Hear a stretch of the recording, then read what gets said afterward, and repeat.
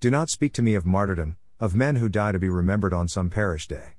I don't believe in dying though, I too shall die. And violets like castanets will echo me. Sonia Sanchez. I am torn by the dichotomy of martyrdom.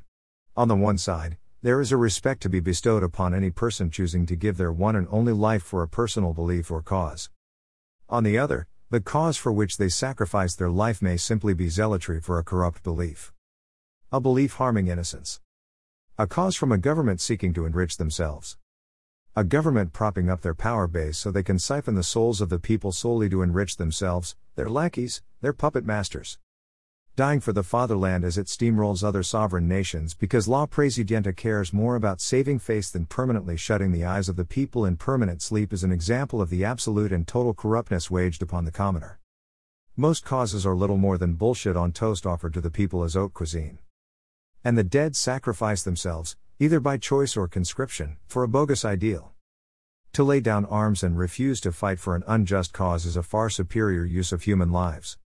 Better yet, turn those arms against a government that would sooner flush the electorate down a toilet than serve the people.